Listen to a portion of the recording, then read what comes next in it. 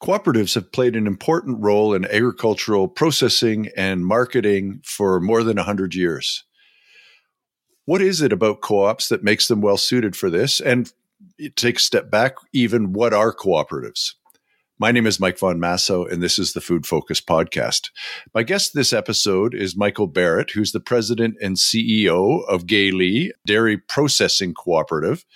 And he talks about what co-ops are, what he thinks the strengths are, what's important for co-ops to succeed, and the role they can continue to play in the food system going forward. I found the conversation fascinating, and I expect you will too.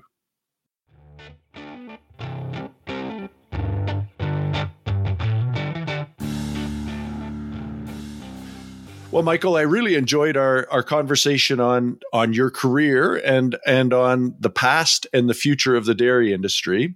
And so thanks for coming back and thanks for that and for coming back. Well, I appreciate the opportunity to be invited back. So as you can tell, Mike, I don't have a problem talking. So I appreciate it. Yeah. Yeah, I'm rarely accused of being a shrinking violet myself, Michael. Yeah. One of the things that I think that is relatively unique to agriculture is the co-op business model. Now, there are other industries that have it, but we've seen some very successful and some profoundly unsuccessful co-ops. Gay-Lea, which you have been involved with for over 20 years and have led for the past several, is a cooperative. What's appealing about the cooperative model in agriculture generally and in dairy specifically? Well, that's certainly that's a good question, and I'm known in all transparency, Mike, as a little bit of the cooperative evangelist. So I do have a strong bias. So I will tell you that, but I will also back it up 23 years to say that when I joined Gay-Lea Foods, I had no clue what a co-op was. My experience with cooperatives was cooperative housing and co-op education, which is not related at all to a co-op. Yeah. So, no, not at all. But I have learned to be able to appreciate the model, been able to see it nationally, North America, and even internationally, and to be able to see the strength of the cooperative model, especially in the agricultural sector, though it has long roots way outside of the agriculture industry. But to answer your question specifically, to me, one of the benefits of being a cooperative is it's just not an economic model. You know, some universities, and very few, try to teach the cooperatives as an economic model, but they're missing the half of it. It's a socio-economic model. So it's not just about being able to ensure that a need is met in a community. It talks about the societal values as well. May come as a surprise to some, but when the Rochdale movement started, and that's the grandfather of today's modern cooperatives, there's many cooperatives prior to that, but today really most of us have our roots in the Rochdale model. You know, they came up with 10 principles, one of them being equal rights for women, and they had votes for women in 1848 in their cooperative. It's always been a socioeconomic model. So for me, when you talk about making sure that farmers receive value, it's also talking about sustaining that social side, the structures, communities, education, outreach, hands out, hands up, all those elements as well. And that's why I think from an agricultural and even beyond that, it's a model that works well if done right. And you are right, there are cooperatives that have not succeeded. And I would have, some of my own opinions on why. But for me, it's a model that works well for ensuring economic parity, but also social benevolence and growth. Okay. So that's awesome. And I'm going to take a step back, and what I should have asked first is, what is a co-op and how does it differ from other businesses? Well, certainly a co-op is basically the primary producer or the primary community owning the business. So I often say we're of farmers, by farmers, for farmers. But there are many different types of co-ops. There are funeral cooperatives, housing co-ops, insurance cooperators, insurance. It is about being able to ensure that what's done is there's a need is recognized and a need is met by individuals who benefit by the service by owning it. So Gailey Foods, for example, is definitely, it's 100% owned by producers. It's not beholden to any other organization. Cooperators is the same. Growmark is the same. We have many, many co-ops in Ontario and across Canada that are the same. But it is about being able to meet a need. But it's also, secondly, it's democratically controlled. So the governance model is ruled by the farmers. So that's what I mean by of farmers, by farmers. So it's controlled by the farmers itself. They are elected in some sort of democratic structure. They run the business. They have one employee, which is, for Gailey, it's me. But we have a board of 10 farmer members that make the decisions on behalf of farmers. And they're there to be able to ensure that a co-op meets the needs of the farmer. So it is a socioeconomic structure that is there to be able to satisfy a recognized need within the community. And it can be across the spectrum. So that's what I expected you to say. Why does it work better than, say, as a dairy cooperative, as an example? Why does it work better than a privately held company? What do you think are the attributes that really contribute to the success of Gailey and allow you to compete in that broader marketplace? Yeah, and that's a good question. And I think it goes right back to the farm. That old phrase, Mike, from farm to fork. So we are making decisions at the Gailey board table that not only meets the demands of consumers, but it also always takes into consideration the needs of our producer owners. For example, this year, we are giving out almost $20 million back to our farmer members. And where does that get spent?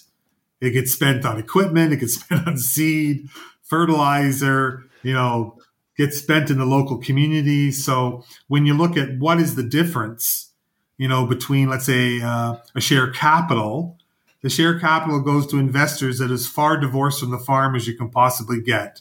So the decisions are made to be able to ensure that the shareholder makes as much money as they can. In our organization, we do the same, but our shareholder is a farmer. Our farmer is the primary producer.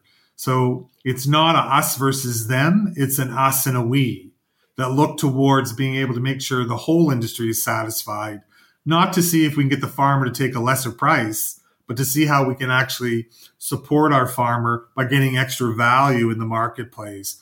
Now, I'm not downgrading share capital organizations, but the farmer's not sitting at the table.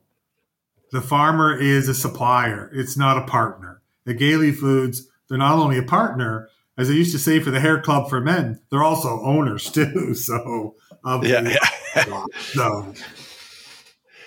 So in that respect, I think you've articulated really well some of the benefits of cooperatives. And partly it is, I think, historically and in other commodities, maybe even to deal with the issue of market power a little bit.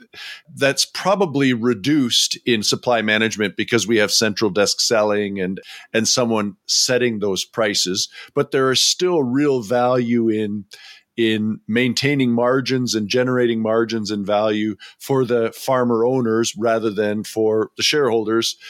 Again, as you said, nothing wrong with that, but a model that allows the producer to participate more fully along the value chain. Absolutely. And certainly that's, I obviously have a bias, Mike. I said that, but certainly I see that as an attribute that allows it to happen. And as you said, we're in a supply managed system, but we don't have to go far south across the border, with Growmark and Land O'Lakes and Dairy Farmers of America. that one of their primary goals in a non-regulated environment is to be able to ensure that there's equity of pricing and to get the very best pricing. Without co-ops, you really have the other side of the table saying, I want a reduction in price, where the co-ops are working very hard in order to be able to keep a valued price for the dairy farmers, producers, because it is a livelihood. So, I mean, we don't necessarily, to your point, have to do the same, but co-ops, whether they're here or in Europe, that's a primary responsibility to make sure they get the very best price. And we don't have to look too far back in history, whether it's the Atlantic fisherman or the grain farmer or the dairy farmer or the pork farmer, to recognize when markets have all the power, the farmer is the one that usually typically suffers in an unregulated marketplace, because that's the easiest place to squeeze pricing. So.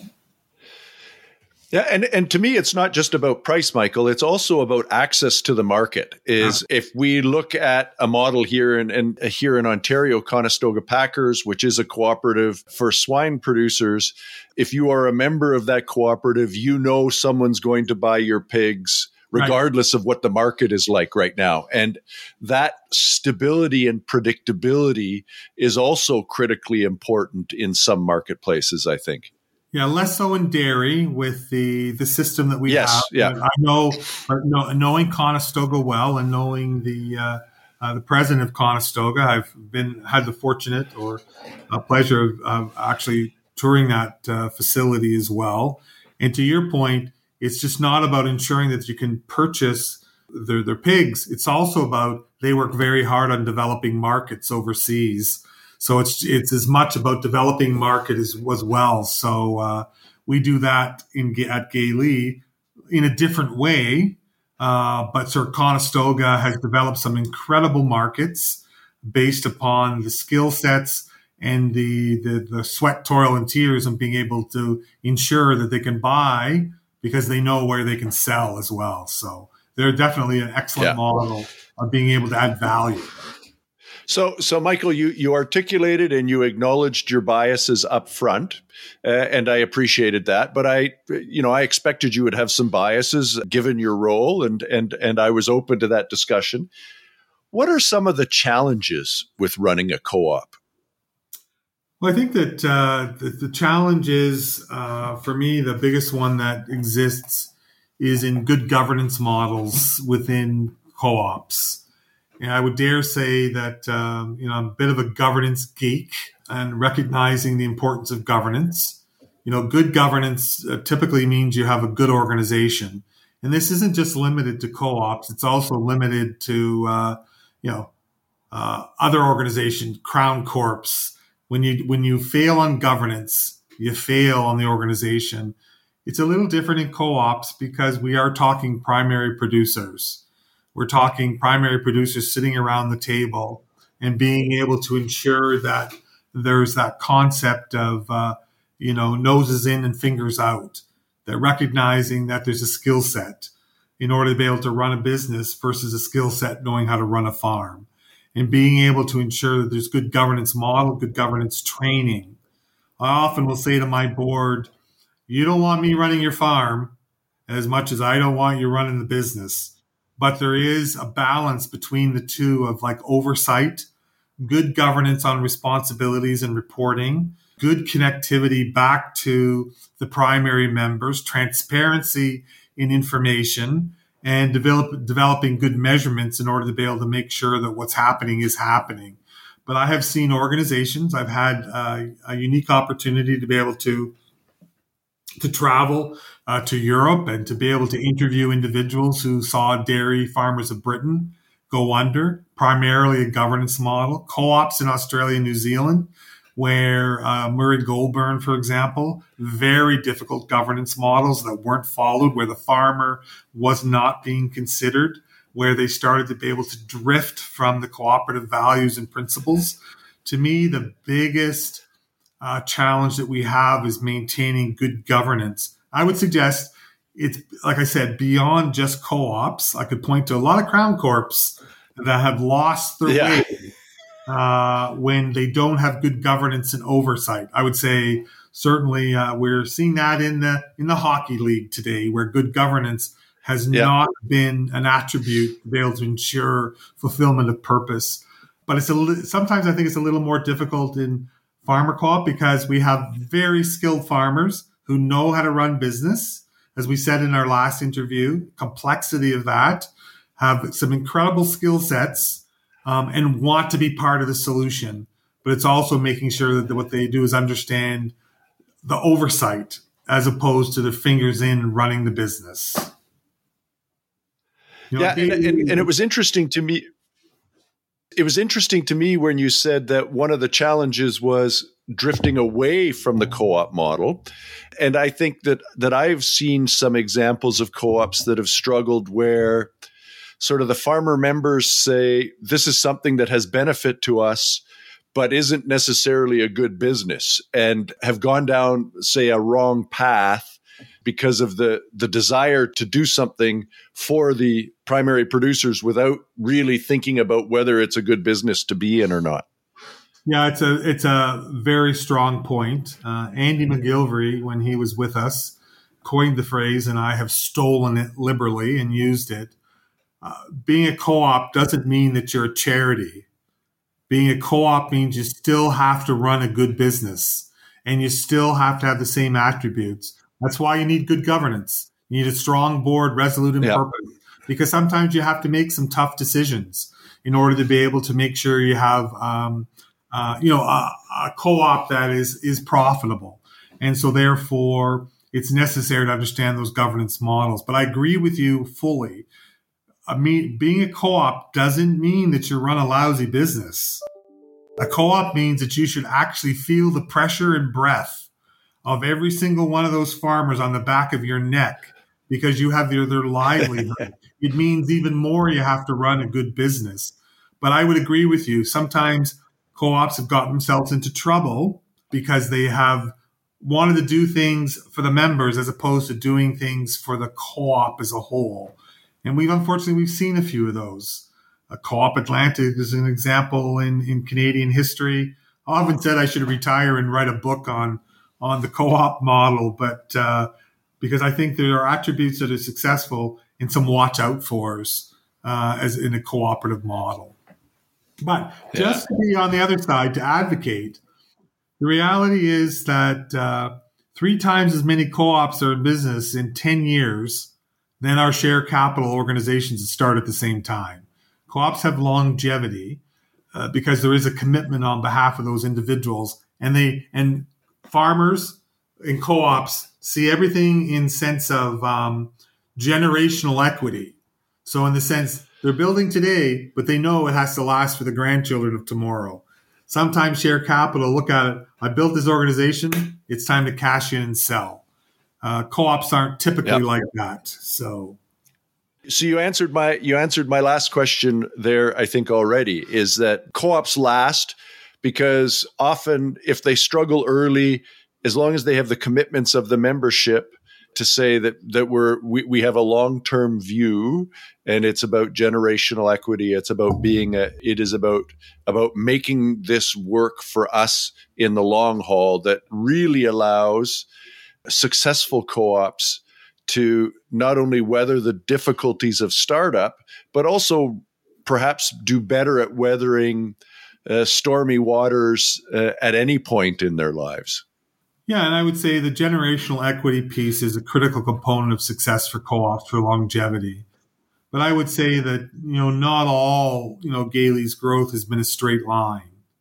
When we invested in Teeswater, and you had to make the payments and you have to pay the interest and you got to pay the principal. I mean, we had a couple of years where we weren't necessarily making the same level of profitability that our members have become used to. But I will tell you this, and from being the CEO position, I got an incredible amount of support and assurance from not only members, but the board, because they recognized that what they were doing was investing for the future, knowing they had to make a sacrifice today in order to be able to drive tomorrow. And I would say that in a share capital business, you're out the door as soon as your political and share capital go down. And that wasn't the case. It was more about put your shoulder against the grindstone, keep pushing. And today, in 2022, record sales, record profitability, record EBITDA, that investment that the farmers made in 2018, that we suffered some experience of a downturn in 2019 and 2020, certainly paid off in 21 and 22. And that's why I love working for a co-op. They see long-term, not short-term. And that's a blessing, especially as the CEO, to be quite honest. So, Yeah. And do you think that, you talked, I don't know if it was in this conversation or our previous one, where you said a competitor's CEO said to you, I bet you would have wished you might not have done that. And you said, I wish I'd have done two of them in Teeswater instead of just one. Do you think that that's an investment that was more likely to be made because you're a co-op than in a private capital company? Not likely. I would say that it was assuredly the investment would only be made by a co-op. And certainly Gailey's been part of that. 2003 in in Guelph, we were laughed at by our competition for building that dryer. And then certainly in Teeswater again. So most assuredly, Mike, share capital companies are interested in being able to have a quick return. I'm not blaming them. That's their method. That's their model. That's the standard. Yep. But farmers know that they need the dryer, for example, because it maintains and assures long-term sustainability, not short-term profitability. Good. Well, I think that was an outstanding introduction to the co-op model, and I appreciate your insight. I learned a couple of things. Before I let you go, Michael, is there anything that I should have asked you I didn't, or a point you'd like to make about co-ops that I didn't give you the opportunity to? Yeah, just the last thing I'd like to say is that I've been very fortunate and lucky in my role at Gailey Foods. I've traveled globally. I've taught, spoken, helped co-ops get started. And many times in North America, we see these co-ops as staid, conservative, and things of the past. Well, I will tell you that globally, co-ops are of the future, of hope, of growth, and of opportunity. And I think we just need to touch our model a bit, Mike, because to me, especially now more than ever, especially now that we have less and less trust in the systems that guide us, we need cooperatives to be able to lead us. So I am biased. I could be a preacher any day of the week for co-ops, but to me, co-ops are not of the past. Co-ops are the model for the future as we balance the socio and the economic needs of what this world is heading towards. Yeah, I think that there's, particularly in some areas, it has a proven record and a real opportunity to contribute more. So thanks for that, Michael, and best of luck in your retirement. I appreciate that, Mike, and appreciate the opportunity again, as usual. Thank you. Cooperatives have and continue to play an important role in our food system. Bringing groups of farmers together in common interest to bring products to market has been a very successful model, and as Michael said, can continue to be an important model, not only in bringing products to market, but in developing and sustaining vibrant rural communities and giving farmers a voice in the processing industry. I enjoyed the discussion, and I hope you did too. As always, we thank you for listening. If you enjoyed the episode, please provide us with a review. It helps other people find us. You can subscribe. If this is your first time listening, you can subscribe on Apple, Spotify, or wherever you get your podcasts. And we look forward to interacting with you again.